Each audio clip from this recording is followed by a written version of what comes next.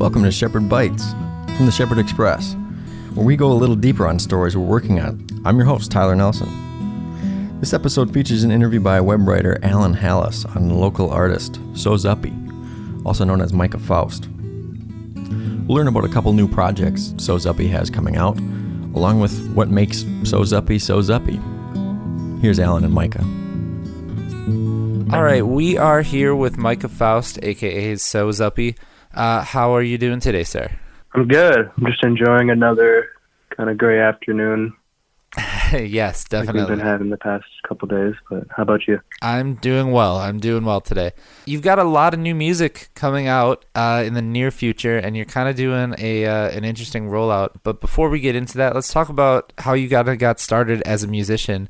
I was about 16 years old, and one of my best friends at the time was like, hey, you want to start a band? And I was like, sure. So he taught me a Nirvana song on a bass guitar. And from there, I've just been hooked on, first it was bass guitar, but now soon after that, it was, six-string guitar. And ever since then, I've been writing songs. Like that's what's been my fuel for, progressing my skill as a musician is just through writing songs. Sure. For those that haven't heard So Zuppy before, how would you describe the music that you're making, especially right now? I like to describe it as the music I wanted when I was 16, but like really polished up and that I wasn't able to make at that age. So a lot of it starts with an acoustic guitar, and I write the lyrics and I write the melody, and then I start producing it out further, and I add synthesizers, drum machines, different production elements. I think in the past, I would just write a song really quick. It would just be on guitar. These days, I spend a lot more time with the arrangement of the music and what else is going on other than just the guitar and the voice.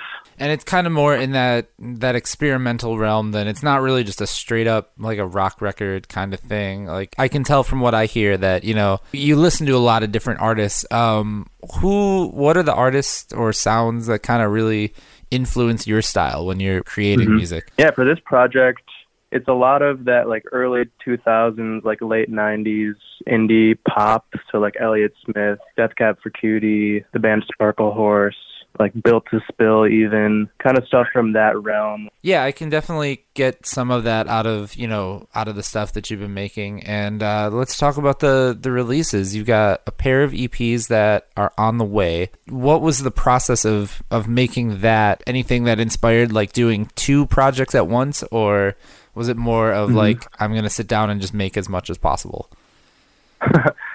Well, it started off, it was just going to be a full album. Okay. And the two EPs are called Blindly Part 1 and Part 2. Okay.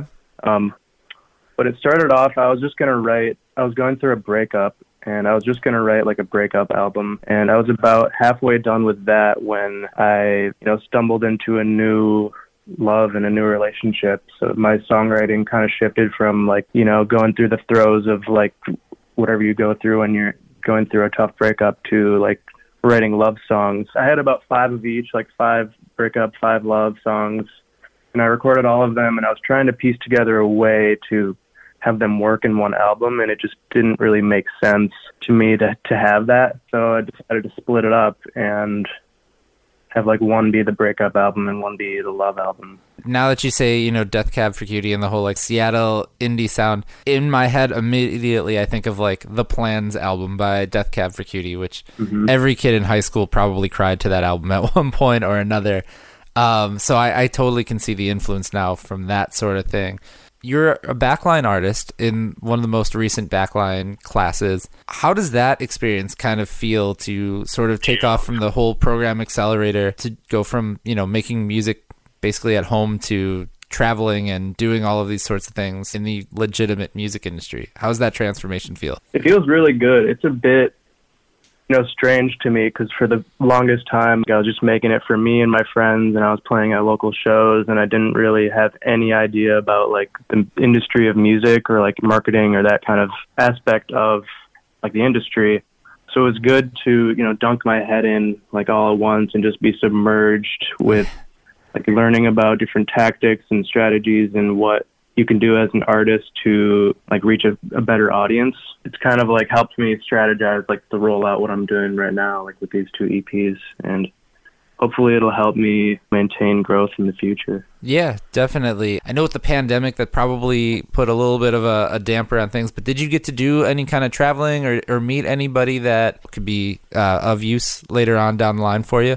Well, we didn't do any traveling because of the pandemic, but we did end up having a bunch of virtual meetings with a lot of folks in the industry, from the streaming platforms, some people from record labels and lawyers, and basically every like branch of the music industry we wanted to touch base with and kind of get knowledge, and hopefully we can stay connected and maybe collaborate with these people. But I think for the most part it was mostly just as like a consultation. Okay. Yeah, I wish we would have done more of the traveling, but you can't really do anything about it yet. Yeah, definitely some unreal circumstances around it. Do you kind of have a plan of where you want to take, music as So Zuppy? Music for me has always been, it's my passion. It's what I do to feel like I'm alive, and that's really the first priority. But, the cherry on top would be to somehow figure out a way to have a sustainable life just by making art and music. But, it's a challenge for everybody in the field, but I just do it to love it, and I'll never stop doing it. Okay.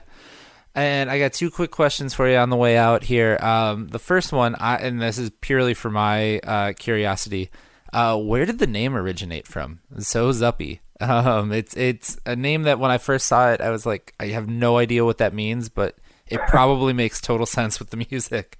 So where did the name come from?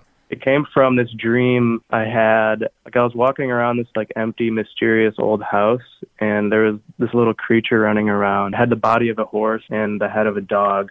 Okay. For some reason, I was calling it Zuppy in the dream, and it just had, the creature just had a really good energy and spirit. Wow. It just had this aura around it, and I wrote it down in a journal and didn't really expect, after I woke up, I wrote it down and drew a little picture and didn't expect anything of it. That is a much wilder backstory than I thought it was going to be. So I'm very, very excited for that.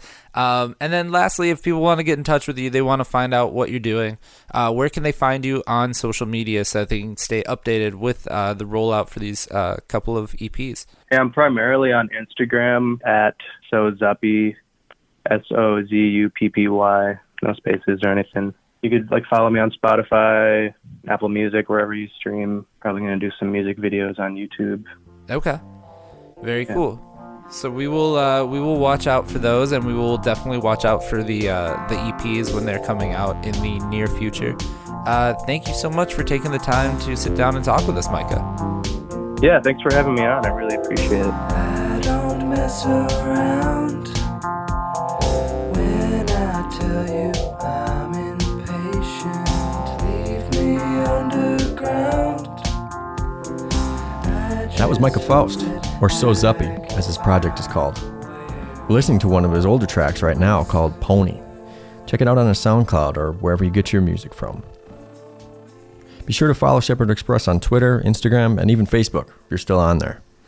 Also, look for our monthly print publication at your local shops, wherever you used to get your weekly from.